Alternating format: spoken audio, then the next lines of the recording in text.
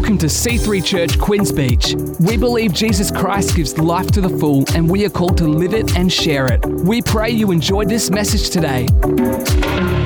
Wow, I'm going to see a victory. You take what the enemy meant for evil and you turn it for good. You know, God is about unity. That's where He brings blessing. So the enemy comes to bring disunity, and that comes often, doesn't it, through our relationships.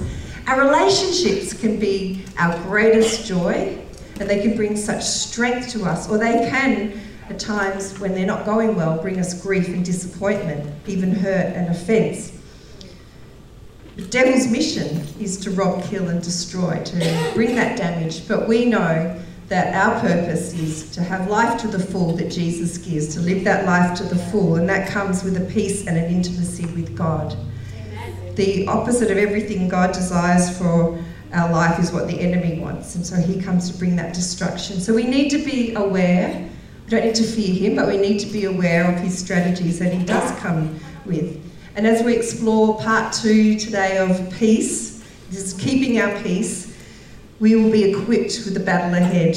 We'll have our own strategies for defending the enemy and his schemes so that we can walk in that love and joy and peace and hope, that life to the full that God has for us. So, yes, so as I said, this is part 2. We had peace robbers last time, which I'll just do a quick recap later. So peace. The whole world is looking for it. We know every Miss Universe wants world peace, isn't that right?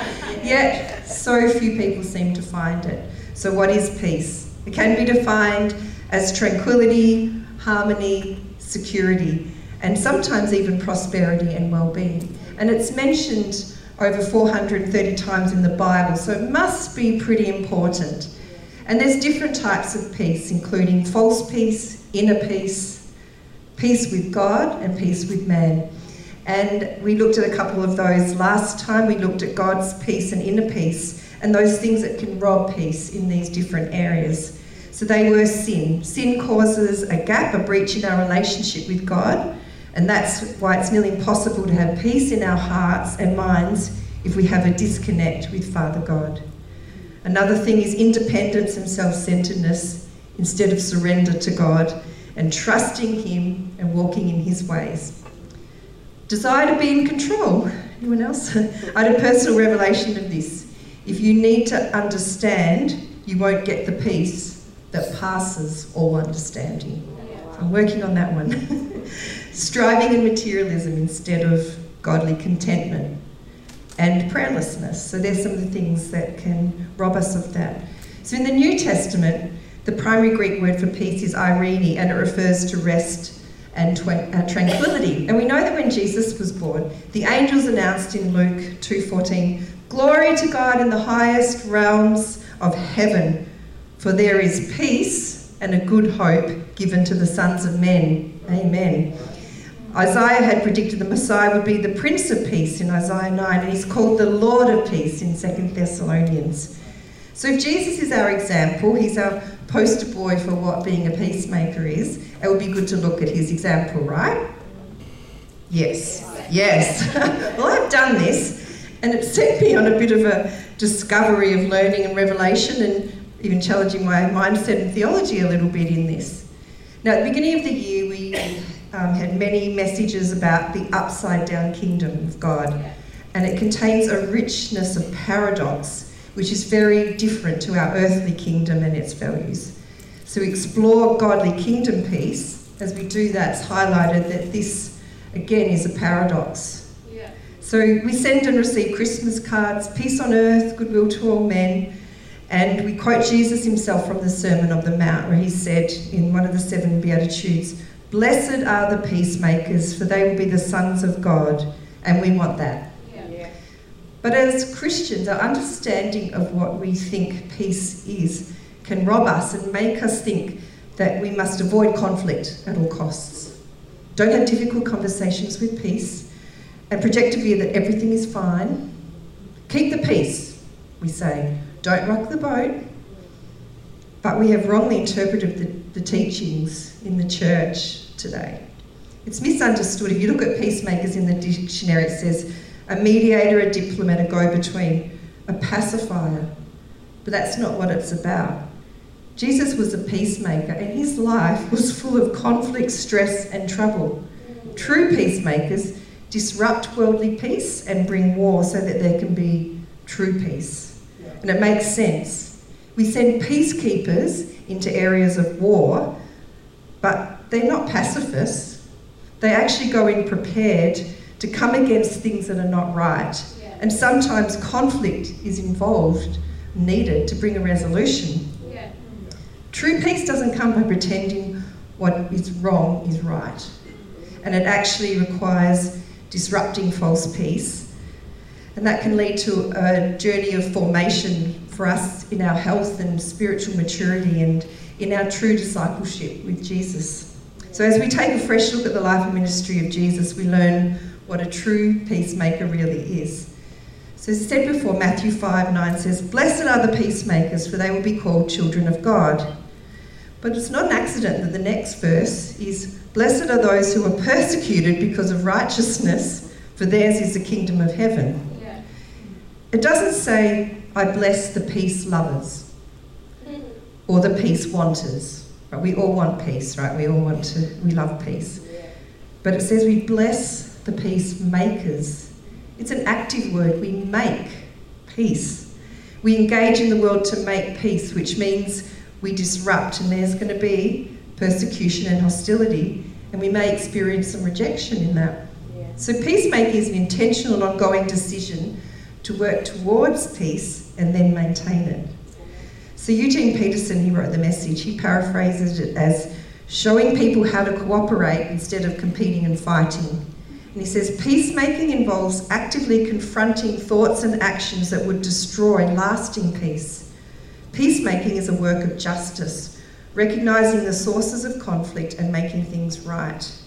In a world that lusts for power and wealth, blessed are the peacemakers, for in the kingdom of heaven they will be called children of God, known this way because they express the character of God.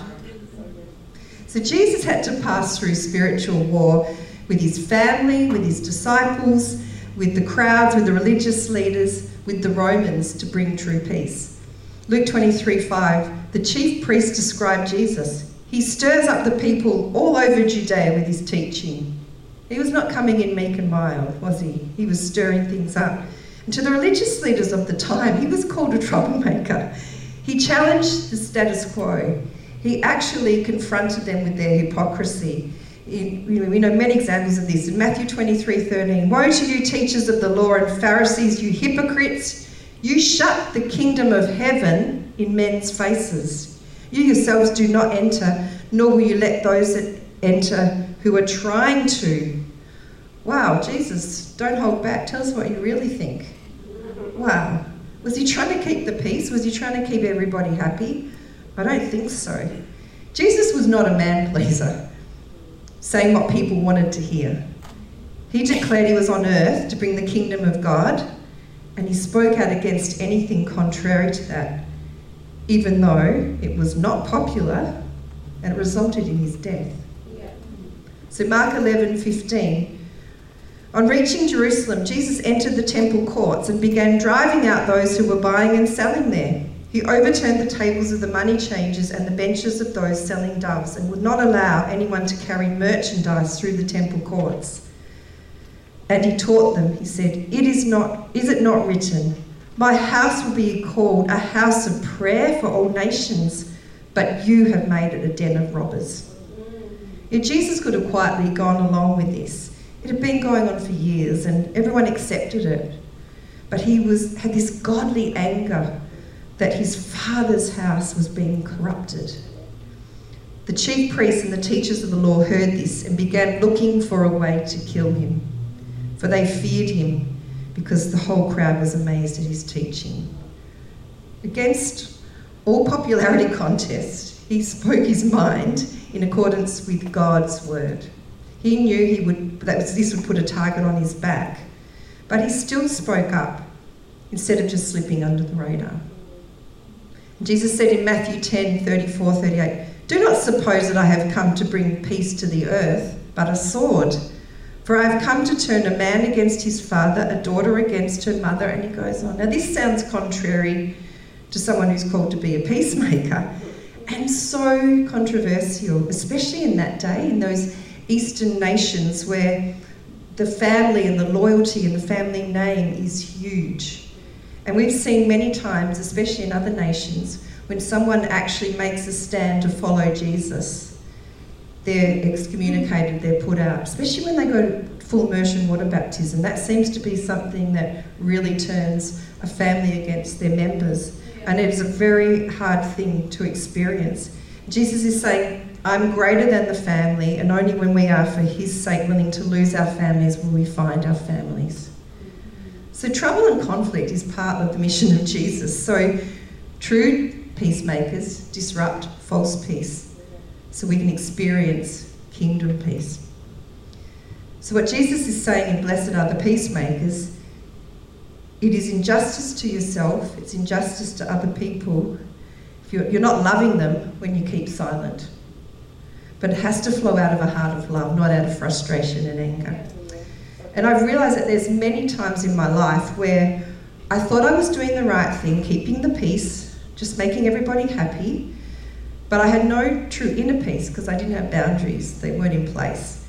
And, you know, sweeping everything under the carpet, but you're actually tripping over the dirt that you've swept under there. And I wasn't full of peace, but instead I was full of resentment and frustration. It wasn't peacekeeping, it was false peace. And, you know, maybe you can relate to some of my experiences. So Steve and I have some friends who are in the medical profession, they're very well off, and they like going out to expensive restaurants and wine. And when they go there, they have the entrees and the mains and the sweets and the everything and expensive bottles of wine. And that's great for them because they can afford that. But then, you know, we think, well, we'll just have the mains because, you know, this is a little bit out of our budget. So then it comes to time of, you know, paying the bill. Let's just split the bill between the 4 couples and divide it up. And you're like, wait a minute.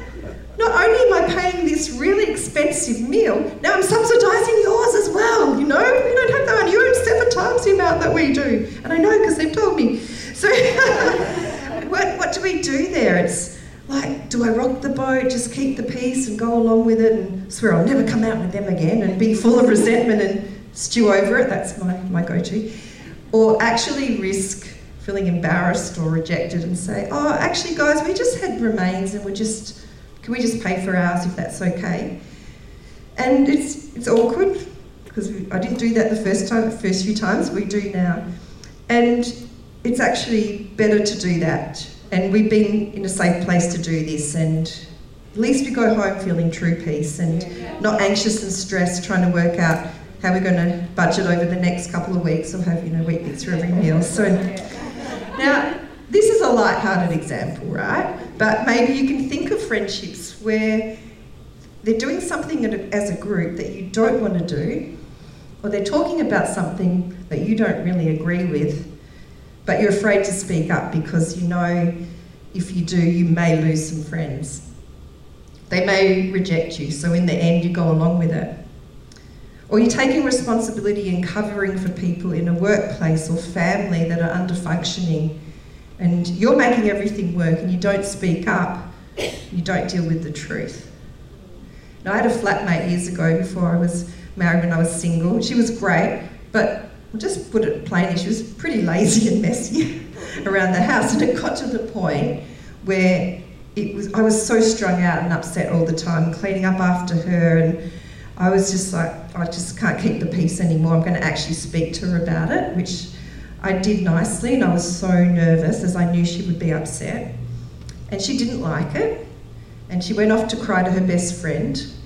But fortunately for me, her best friend told her that what I said was actually true and that she was being selfish and needed to lift her game and apologise to me and make things right, which she did.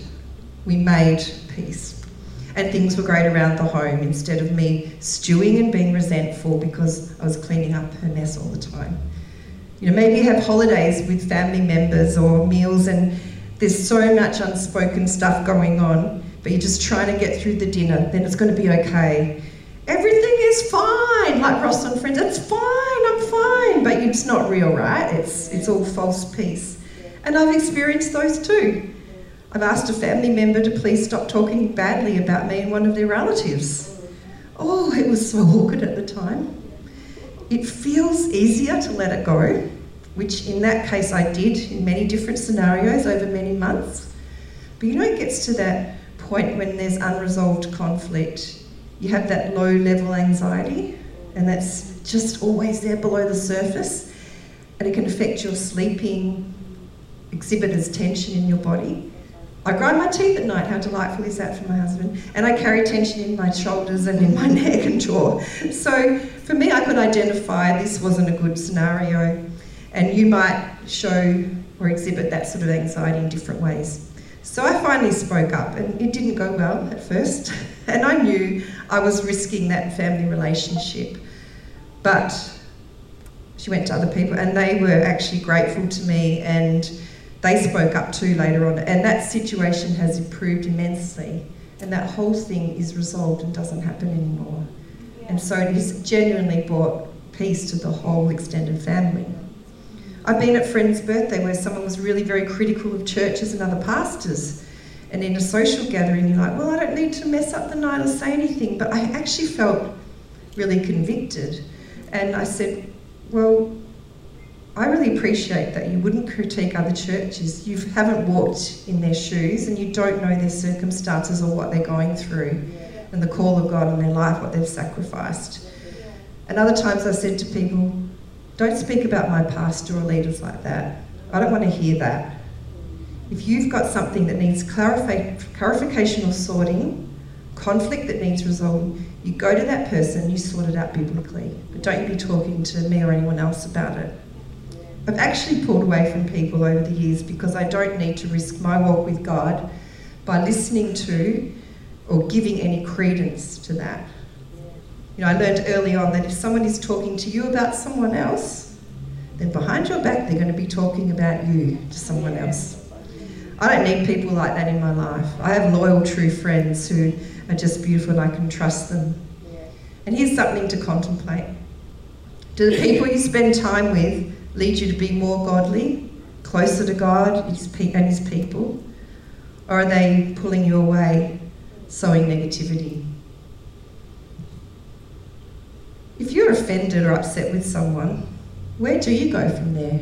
If you're feeling like there's something that you need to resolve that you don't have peace about, first pray and ask God to help you forgive or to show grace. Ask him for wisdom to know what to do. Most things should just be forgiven and move on, not gossiped about with everyone else except the person you've got the issue with. But if it's important and you feel Holy Spirit wants you to actually resolve that, then he might be challenging you to speak up. Then pray for wisdom in how to do it, when to do it, what tone to use when you're doing it. Work out questions that are gentle that can ask for clarification. Maybe go to a mature, godly, wise counsel, but don't only do that if you're prepared to do what they say. Make sure the timing is appropriate for both of you, and meet face to face. Please don't email or text. I know I've said this for 8 years, but especially late at night, you'd be surprised how many disgruntled people do that. And you try to, sleep. That's the last thing you read before bed. Matthew 18:15-17 says, if your fellow believer sins against you, you must go to that one privately and attempt to resolve the issue, the matter. Then speak the truth in love. This comes from Ephesians 4:15, which is speaking that which is doctrinally correct and that which proceeds from a biblically committed life to a person who is in need of correction. When we speak the truth in love, we need all of those. We need to speak it. It needs to be truth, and it needs to be done through the filter of love. And a great filter of love is Corinthians, isn't it? Love is large and incredibly patient. Love is gentle and consistently kind to all. Is that how you're approaching this possible peacemaking opportunity? Love does not traffic in shame and disrespect, nor selfishly seek its own honour. Love is not easily irritated or quick to take offence. Are you confronting them because you're actually offended? Love joyfully celebrates honesty and finds no delight in what is wrong. Is it an opportunity for you to feel better than someone else? Prideful because they did something wrong and you've caught them out? Love is a safe place of shelter, for it never stops believing the best for others. Are you looking for the worst in them and judging? Or is it because genuine conflict resolution is needed so true peace can be made and a relationship strengthened? Everyone has their story, their experiences, their perceptions, and we don't know where they're coming from. They may be coming from a place of brokenness. So we need to approach these things with love and with His grace. And when we come with that gentle, non-judgmental spirit, not trying to shame people, we can make amends. Choose to be truthful and honest with yourselves and with God and with other people instead of appeasing or being afraid and avoiding. One of the hardest truth talks I had was when I was 20 and I broke off an engagement, and it was really horrible to have to do that, but I had many sleepless nights beforehand with Holy Spirit really convicting me. But many people shared with me afterwards that they went through with their wedding because they didn't want to have conflict, they didn't want to upset anyone, they wanted to keep the peace. They didn't want to hurt their fiancé's feelings. And they all said, I wish I hadn't done that, it did much greater damage in the long term. And most of those people who shared that with me many years ago are divorced now. And that is just heartbreaking. It was unnecessary. Many marriages are stable, but they're not intimate.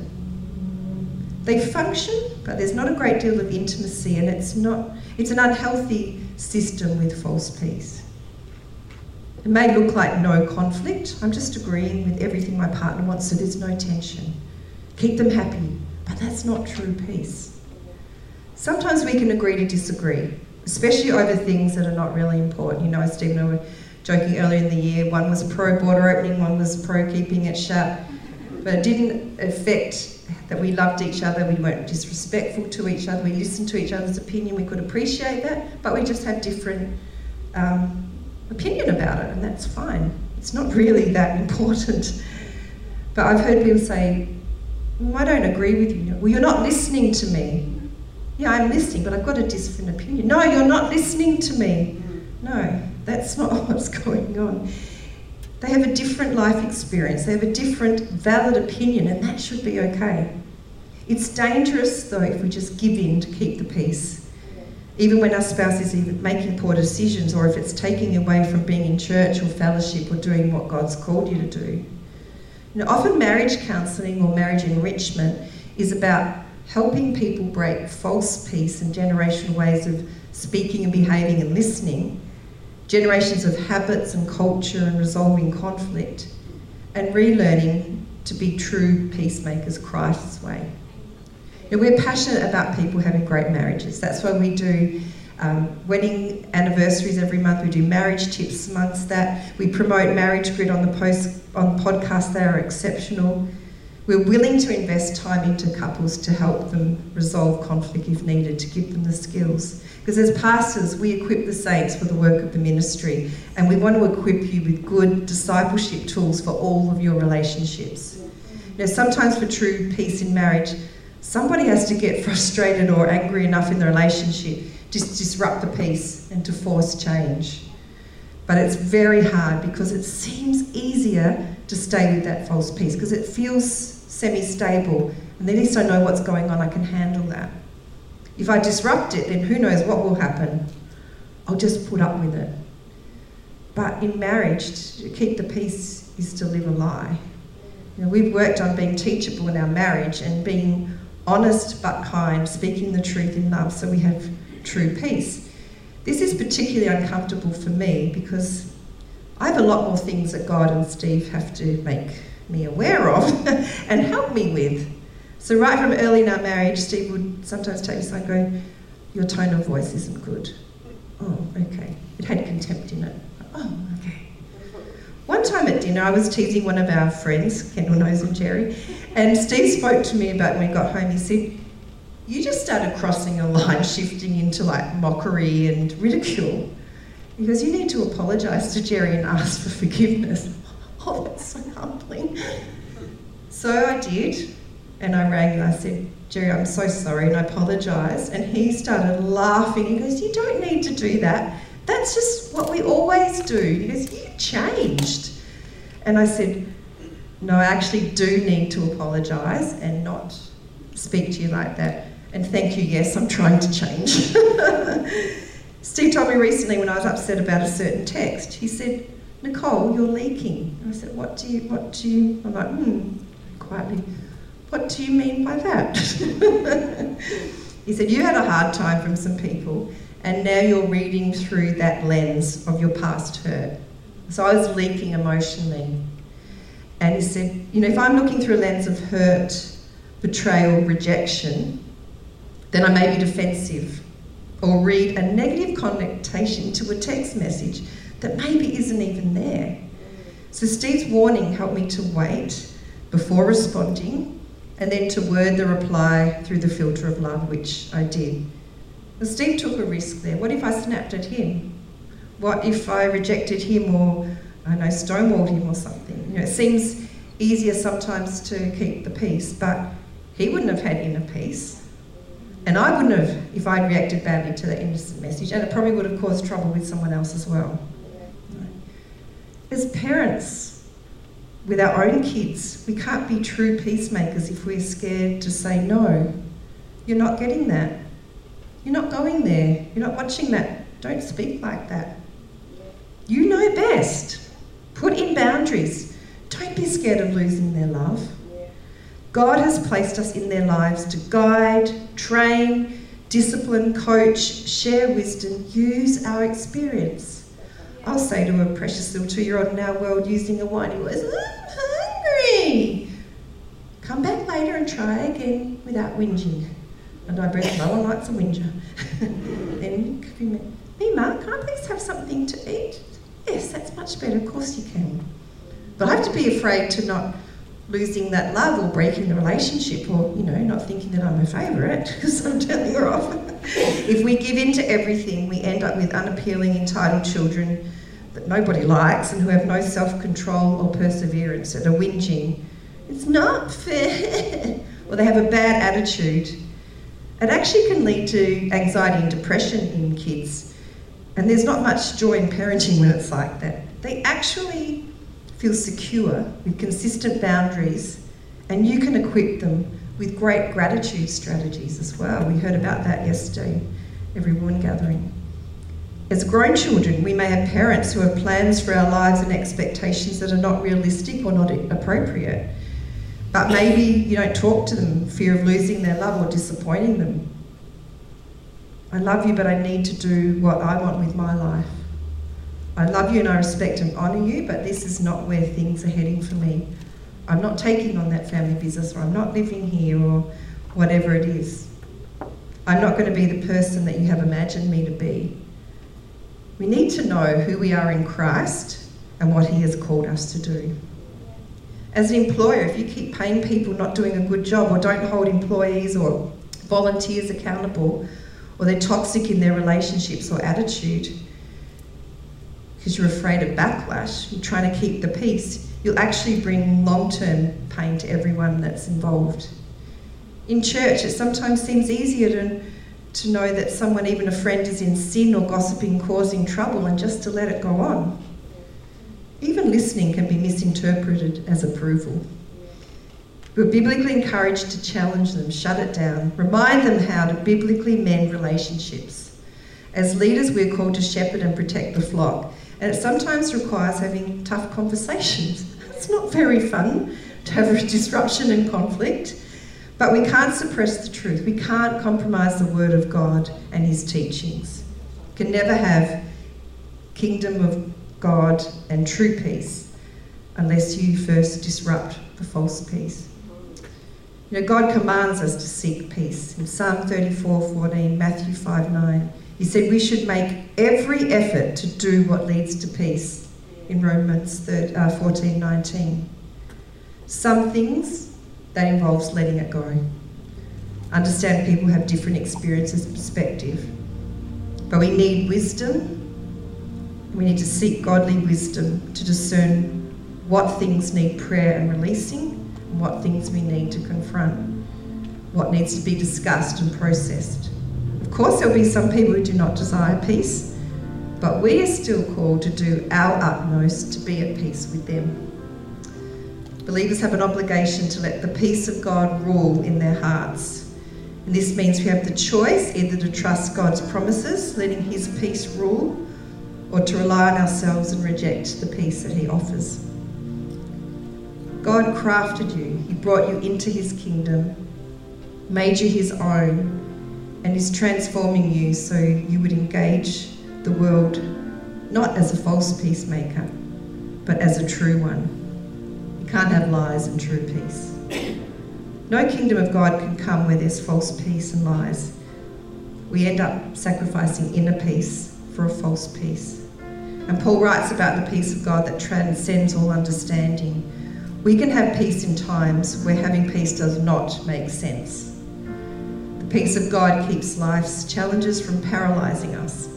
God's peace doesn't make our problems go away, but it helps us keep our perspective focused on God, which provides hope for endurance. Having received this peace from God, we release it to all of those around us, our families, the friends, the neighbourhood, in the workplace, in the church. Just going to take some time to consider what God is speaking to you about today. Holy Spirit, you're welcome here. You came to lead, guide, counsel, challenge, comfort, and teach us. What do we need to hear from you today?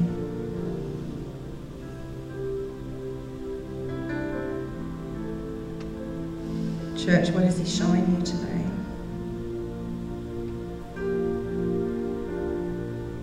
Show me, Holy Spirit.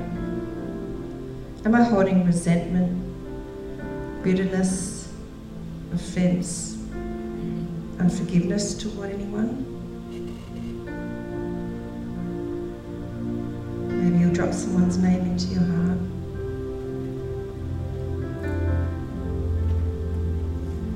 Please forgive me, Lord. Help me to release it to you. Am I walking in false peace in any of my relationships? At work? In marriage? Parenting? Church?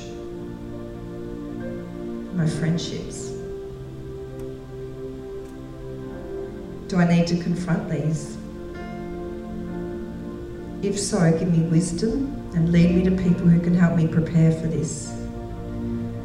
Give me grace and wisdom to speak the truth in love and bring reconciliation.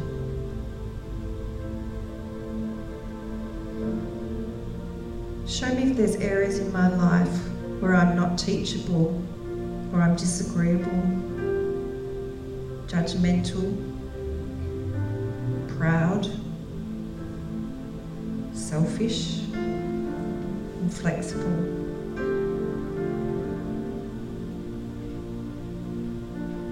Help me to surrender to you, to trust you. Bring change to my heart. Lord, I pray for those now that are battling with false peace. Help us, Lord. We pray for your perfect peace from the Prince of Peace himself, our Lord Jesus Christ. And we receive that today.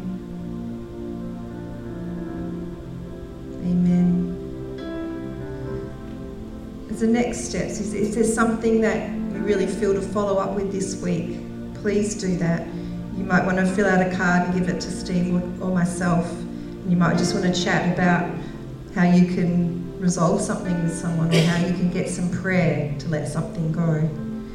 Is there something else that we can help you with? Please just complete this next steps card and pass it on to us. You can let us know if you need prayer, if you want to know more about following Jesus, if you want to volunteer, if you want to do college, whatever it is, anything else.